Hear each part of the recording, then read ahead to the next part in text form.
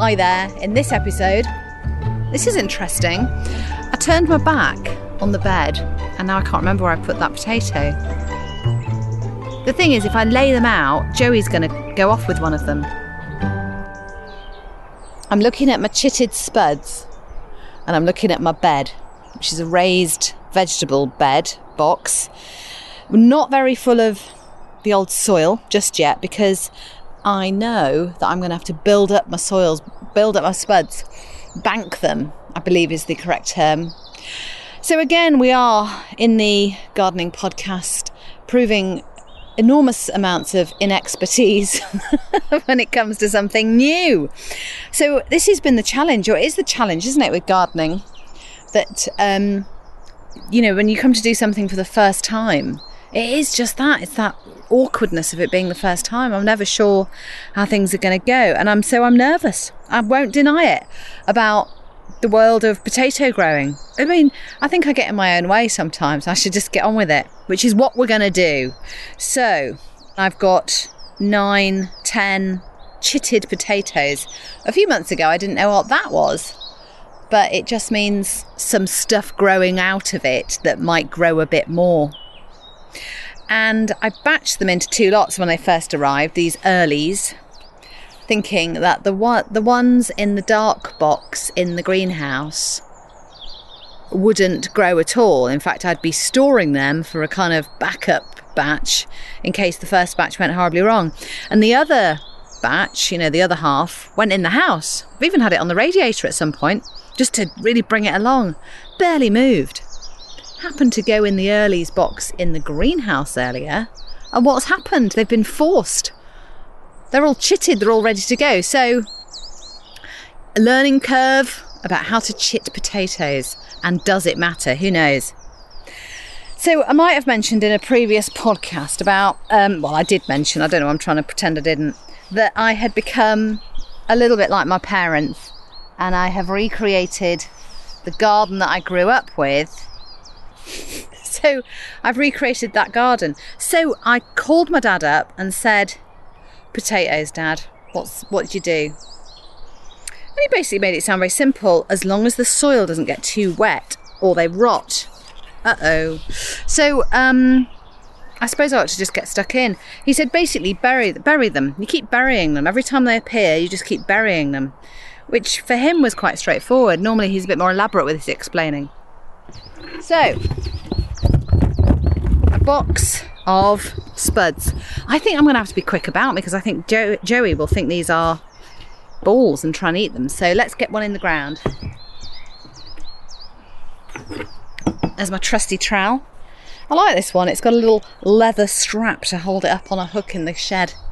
Makes it look very professional. So I'm assuming, dig a little hole, bob it in, chit side up, little sprouty side up, and then you cover it.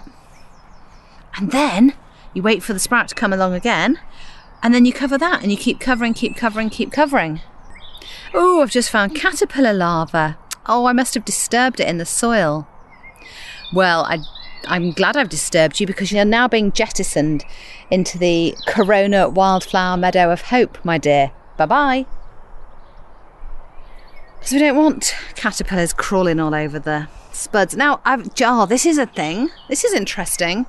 I turned my back on the bed and now I can't remember where I put that potato. The thing is, if I lay them out, Joey's going to go off with one of them. I know what I'll do. I'll put a marker down. So let's take a breather there and find out what's been happening in your garden. Hi everyone, my name is Audrey and I live in Llanelli in South Wales. I'm relatively new to gardening. It's been going 4 years now and it's my new passion. I absolutely adore it and spend every minute that I can in my garden.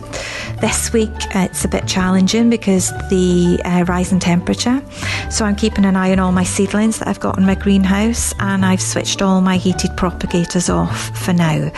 Every seed that I sow, I use a calendar of when I've sown it and when it flowers, so that I've got a record for successional planning for the following year. So I've just looked, and last year I planted Lobelia Crystal Palace, and it took 95 days from seed to flower. So that means this year I can work out my succession planting to ensure that I've got colour all summer. The other thing that I'm doing this week is looking after my spring bulbs. I've got hundreds of tulips in the garden, and it's so beautiful to see them. And to ensure that I've got healthy bulbs for next year, we need to start feeding them. So I use a tomato fertiliser every week and make sure that you water them regularly as well.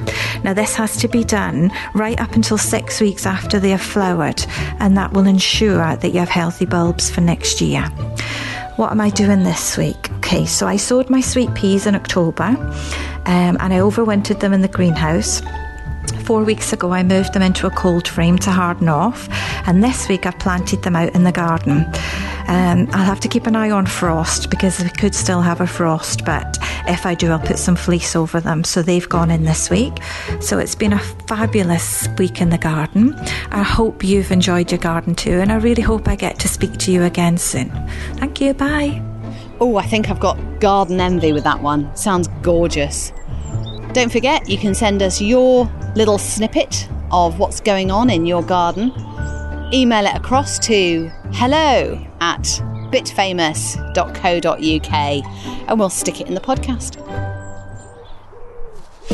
Now, as much as I love my dad, I don't always listen to what he's got to say, because he does go on a bit. Talks at you. He's one of those. Talks at you. So I just sort of had a half ear and I got the gist and then went, yeah, whatever. Can't actually remember what he said about the distance between potatoes. And, my dad is recently, last year, diagnosed with dementia. And most of the time he's fine and dandy. And then a lot, the other times he's confused and quite angry, actually. Fair enough. I think I would be if I couldn't remember stuff and it was all a bit frustrating. So it's really nice to get information from him that he confidently talks about, rather than it being a bit wispy in his mind and a bit, he's on a sure foot with that topic. So gardening, for example, gardening tips, how to do stuff.